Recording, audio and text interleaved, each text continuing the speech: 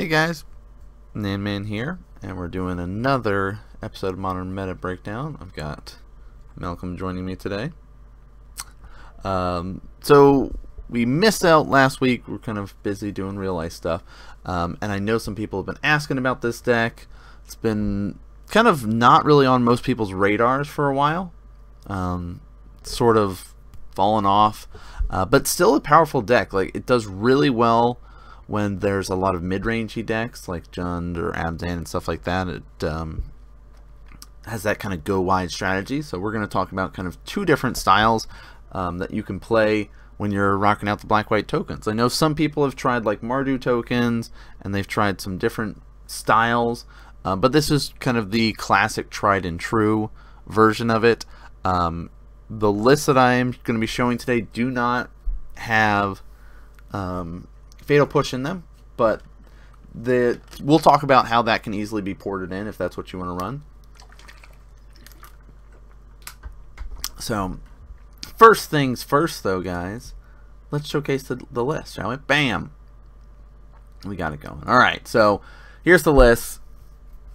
This is kind of the first version that we're going to discuss. This is the one that is running creatures. So there's essentially two different versions that you can run.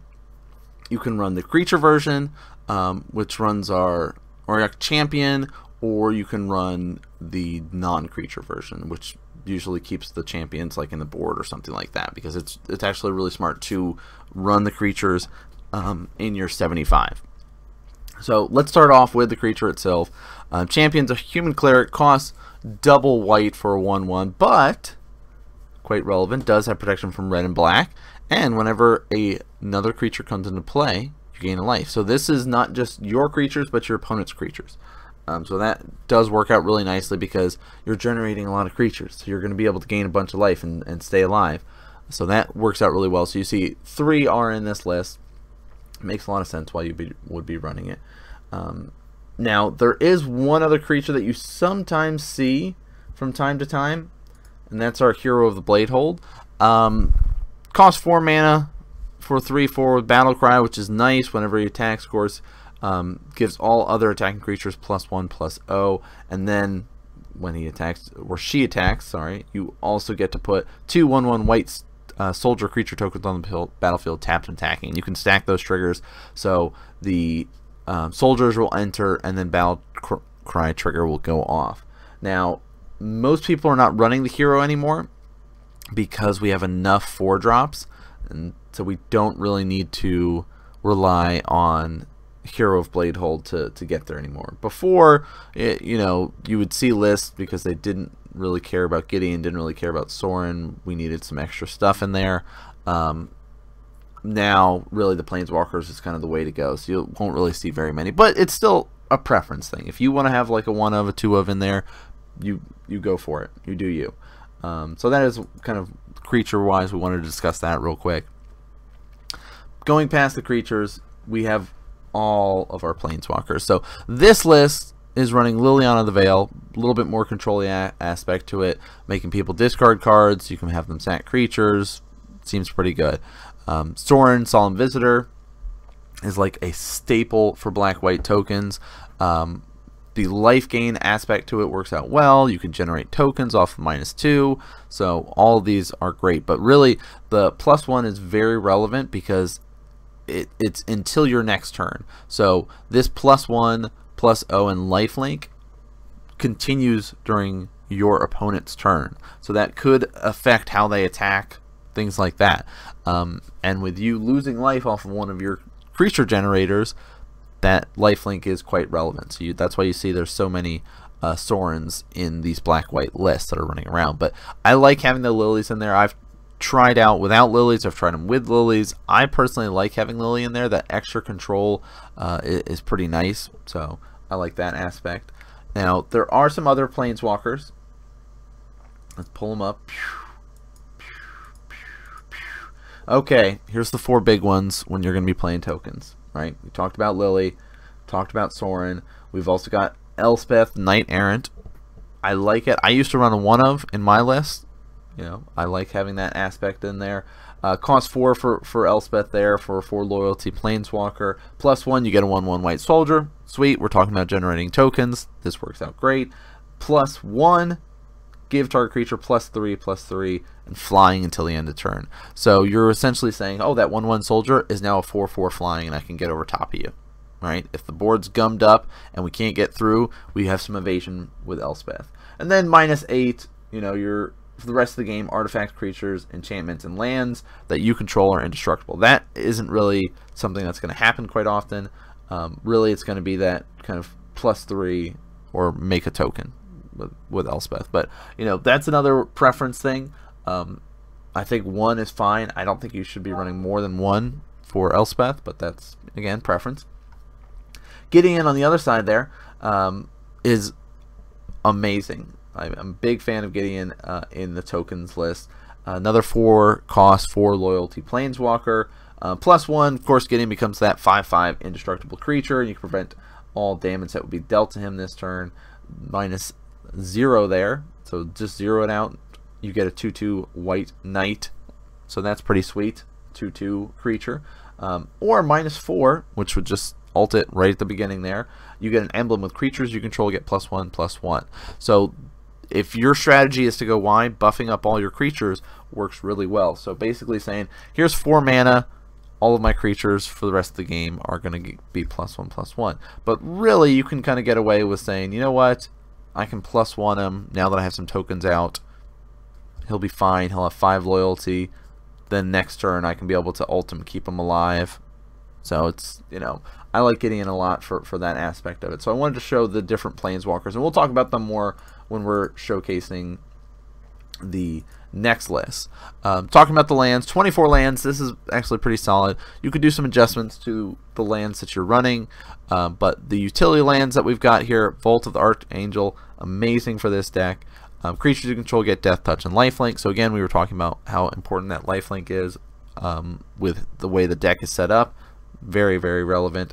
Death Touch is nice too, because if you're playing against something that might have bigger creatures, you know, being able to just kill them off with your 1/1s or 2/2 tokens, yes, works out great.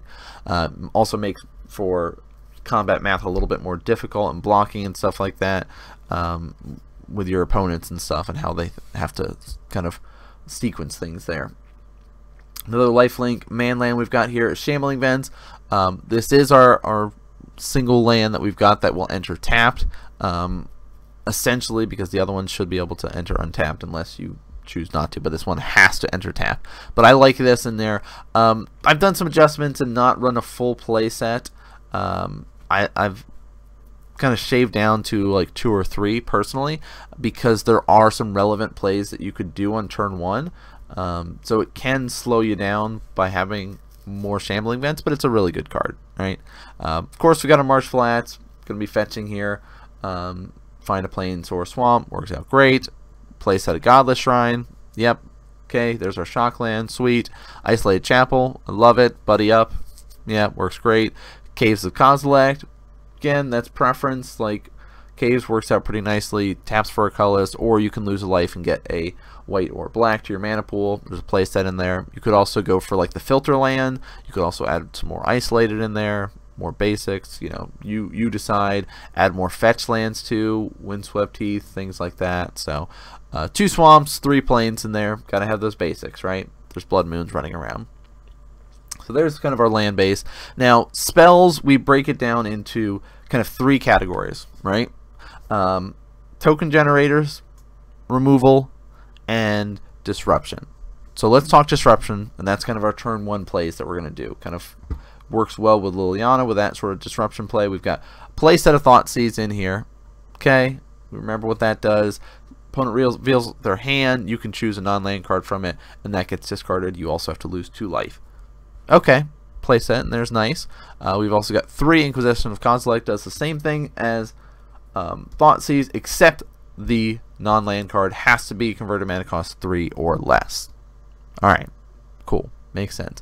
So with these 2, this is kind of where you can do that adjustment, right? I think Thoughtseize is the easiest one to say, I'm going to shrink down the number of Thoughtseize that I have main board, and I'll put them and into my sideboard. And you could do that, and you could say, you know what, I'll run 2 Thoughtseize so I can port in 2 Fatal Push into my list.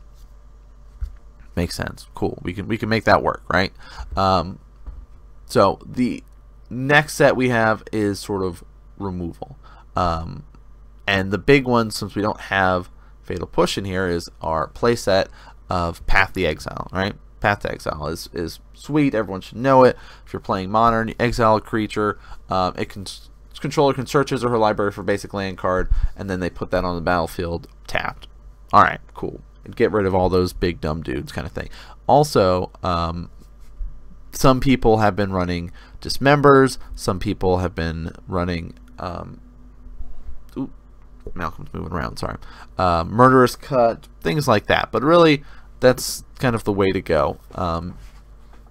Now we have our token generators. Well, okay, Intangible Virtue kind of is not really fits into those 3 categories, but I kind of buddy it up with the token generators because it just kind of goes along with it. So really, you kind of want to hope for a Inquisition or Thoughtseize turn 1, turn 2, Intangible Virtue, turn 3, play your token generators. Unless you happen to have a Bitter Blossom, then play Bitter Blossom turn 2. But let's start with Bitter Blossom, right? Got unbanned years ago. Pretty sweet. Sometimes you'll see some actual just straight up fairy lists running it. Beginning of your upkeep, you lose 1 life. You have to lose a life. You cannot miss that. Put a 1/1 Black Fairy rogue creature token with flying onto the battlefield. Right? So that's way to constantly generate creatures during your turn. And that's why that life link is so important with the Auroch Champion. Basically counteracts Bitter Blossom. Because every creature you gain a life. Well, guess what? Got a token. Cool. Counteract that. Sorin, lifelink until my next turn. Nice. Works out great. We've also got Timely Reinforcement, which works well with Bitter Blossom because you can gain life. If you have less life than your opponent, you'll gain 6. If you have less creatures than your opponent, you get 3 1/1 white soldier tokens. So I like having this main board. I used to run a single main board and an extra in the board because, hey, guess what? You're going to lose a lot of life, especially with Thoughtseize, Bitter Blossoms, things like that. The next ones, most common people think about Lingering Souls. Yes. Right, this is what I want to be doing. I have pay 3 mana, get 2 1/1 white flying spirits, and then guess what? Later on, if the game's gone on long and grindy, I can just pay 2, and now I've got more spirits. So, like that plan a lot. Spectral Possession's another great one. You have to pay 3 white though. Otherwise, the card costs more. If you're not using white, it costs 2 mana, so you can have it be up to 6 mana, which is bleh. Nobody wants to do that. We'll pay 3. But you get 3 spirits off of this one. So that's another sweet one to be able to run, right? Just kind of flood the board with spirits and just go over top of your opponent. Next, we've got Secure the Waste. So this is a nice one to add in, especially if it's kind of those more grindy matchups. Say on your end step there, this is instant speed. Most of the other ones are sorcery speed. I can sit there and say, all right, I'll tap my 4 mana and just now I've got 3 soldiers or something like that. Or I'll tap 6 because it's gone long and grindy and we can be able to get a bunch of soldiers now. So I like having 2 in there. But again, you can adjust the numbers for that. Sideboard can easily be tweaked and adjusted. Like I like Pithing Needle. Ratchet Bomb's pretty sweet. Sculler's nice. Ghostly Prison, if you kind of want to be able to do that, because it affects you. Creatures can't attack you unless they pay 2 for each creature. So if it's like an aggro deck, something like that, you know what? Let's slow them down a bit. Rest in Peace, kind of anti-graveyard stuff. Stony Silence, we know. Artifacts, cool. Worship, love it. You're going to have creatures. You shouldn't be able to die, right? Should help you out unless they have a bunch of board wipes and then you're, well, sorry. If you control a creature, damage that would reduce your life total to less than 1 reduces it to 1 instead. So that works out well to help keep you alive. Celestial Purge, anti-red, anti-black, just exile it. Could be creature, could be planeswalker, whatever. It's permanent. Just remember we were talking about more removal. It's got 2 in the board there. Sundering Growth, anti-artifact, anti-enchantment, and then you get a populate, so you get an extra token off of it. And then another Timely Reinforcement. So again, you get the kind of idea of how you have to set up your spells. There's a lot of flexibility with numbers. Some people have started to shave down a little bit of the spectral possessions, maybe to add in more planeswalkers, different things like that. You know, Champion's nice, but we're going to showcase a list that doesn't have the Auroch Champion main board. So this one, and we're looking at the rest right now, is running the Gideon. Now it is running only one Gideon, and again, you can adjust your numbers accordingly, but 5 planeswalkers is nice. And you have to think when you're playing this deck, is 4 is my top end, right? That is how I need to go. But optimally, I need at least 3 mana to be able to get going and do the things that I need to do. Most of my token generators cost 3 mana, so I need to kind of keep that in mind going forward there. So, but 4 is the top end. We're fine with 4, and you can see 24 lands works out pretty nice. We talked about having extra fetches in there. This is kind of where we've opted for. Arid Mesas, Bloodstained Mires, okay, cool. Fetch for a white source, fetch for a black source. Fetid Heath, we talked about the filter land. You can get double white, double black, white and a black, it's up to you. This also is running Ghost Quarters, which is nice to have that utility in there, but you have to be careful with running too many utility lands that do not tap for mana, because some of your stuff like Spectral Possession are very mana intensive with the stuff that you need. So just be aware of that going forward if you're going to be building this list. Again, playset of Godless Shrine for Marsh Flats. This is what I like to see. Less Shambling Vents. 2 Shambling Vents, great. Opting for 1 Vault this time because, hey, we need those utility lands of Ghost Quarters. Maybe there's more Tron in your meta. Seems fine. The Windbrisk Heights is our hideaway land that you'll often see in tokens. Now, when it enters the battlefield, you get a look at the top 4 cards of your library. Exile 1 card face down. Put the rest in the bottom of your library. This taps for a white, so that helps us out. Now, if you attack with 3 creatures or more, so Spectral Possession, you attack with all 3 of those, guess what? We're going to be able to activate this. 1 white, we get to cast whatever that is. So if we hid our Sorin, our Lily, our Gideon underneath Windbrisk Height, we can sit there and attack and be able to just activate, and boom, now we have a Planeswalker for 1 mana. So that, I like that idea of having the Windbrisk. I think just a singleton is fine. Do not run more than that because it is, again, a land that enters tapped. So you have to keep that in mind going into this route. So I like this sort of idea.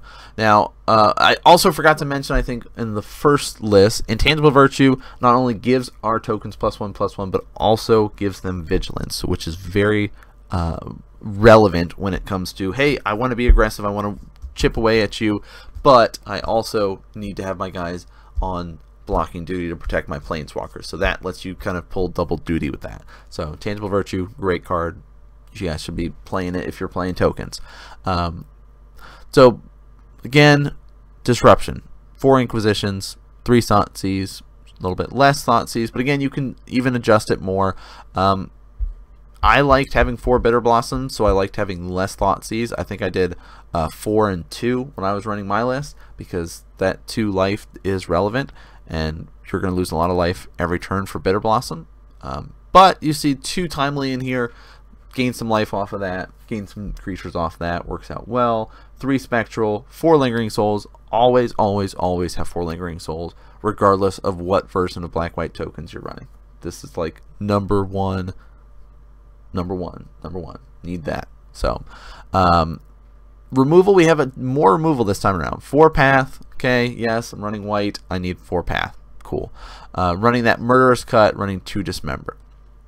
So again, I like Murderous Cut because you're filling your graveyard full of all this stuff that just becomes fuel for cut. But Fatal Push can work out well, so you can easily just say, you know what, Murderous Cut, don't need you anymore. Fatal Push, you'll be in here. Shave down on 1 more Thoughtseize, put another Fatal Push in there. I like Dismembers a lot. -5 is nice.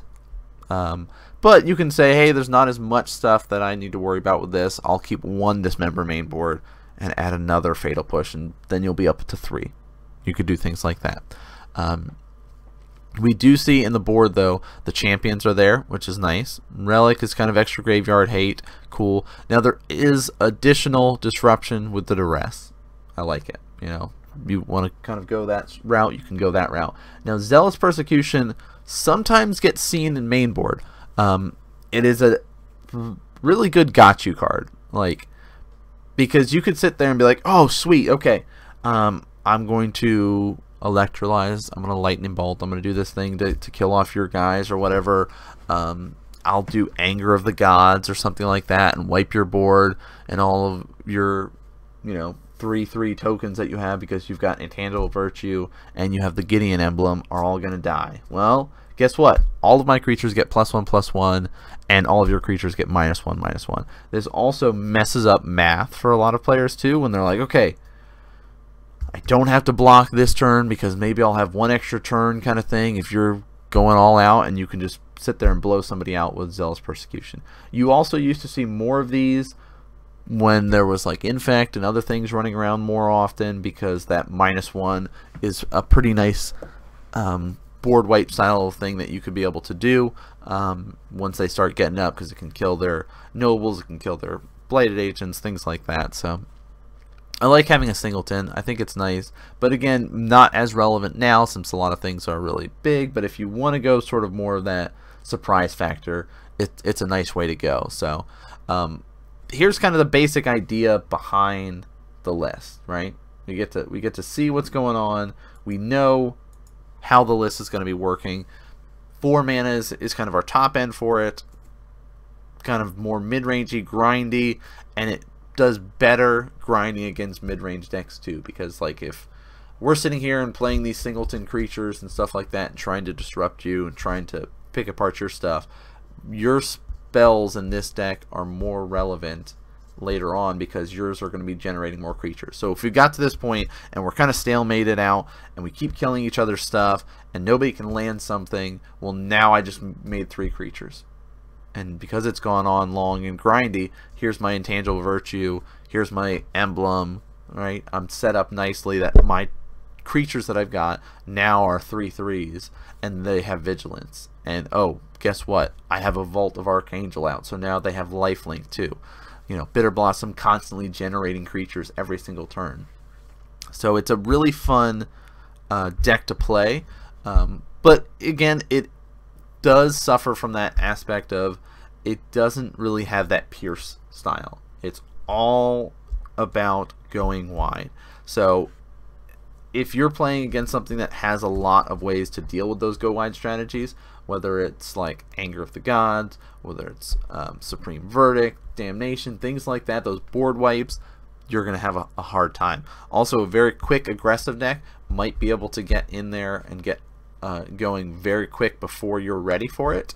So you have to be careful. Something like Boggles, for instance, right? This Build-A-Bear style that has the ability to get trample for their creatures, and even though it's just one creature and you can be like, I've got chump blockers all day, this will be great, until they start trampling over you, and then you're just sort of like, well, that was fun and all, but now I just take, you know, 7 damage off that one block.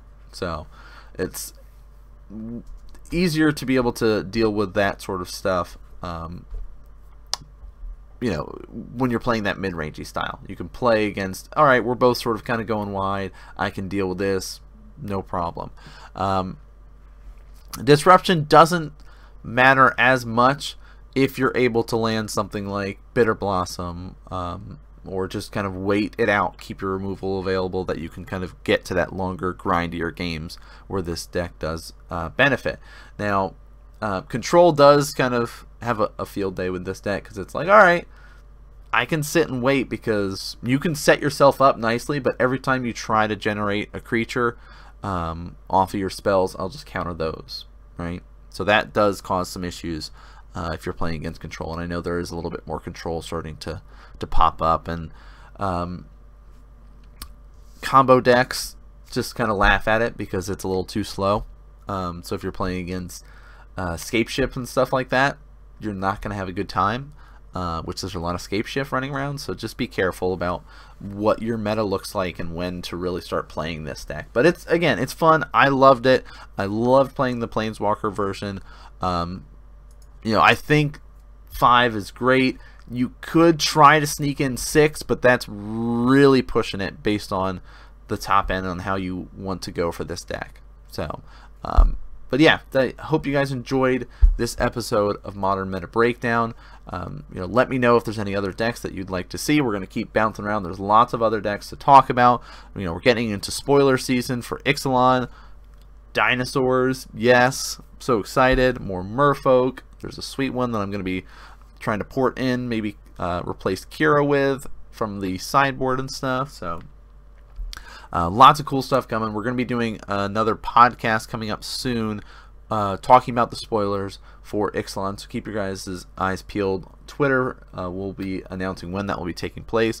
Modern Magic Mondays is going to be returning for season 6, I think. I think we're on 6.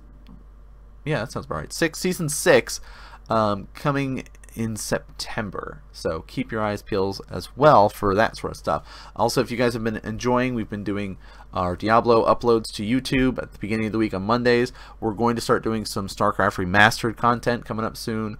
Been having a blast with the game, been doing lots of that. Also been playing a lot of PUBG, so maybe there'll be some PUBG stuff in the future. Just getting you guys up to date on what's going on. So again, beginning of the week, it's all of our newer non-Magic related stuff. End of the week, Thursdays, that sort of stuff, is all of our Magic related content, with the exception of Modern Magic Mondays, that you guys can be able to check all that stuff down in the description and stuff if you have not seen any of that yet. But that's going to do it for this episode. Thanks again for tuning in, guys, and I'll see you guys next game.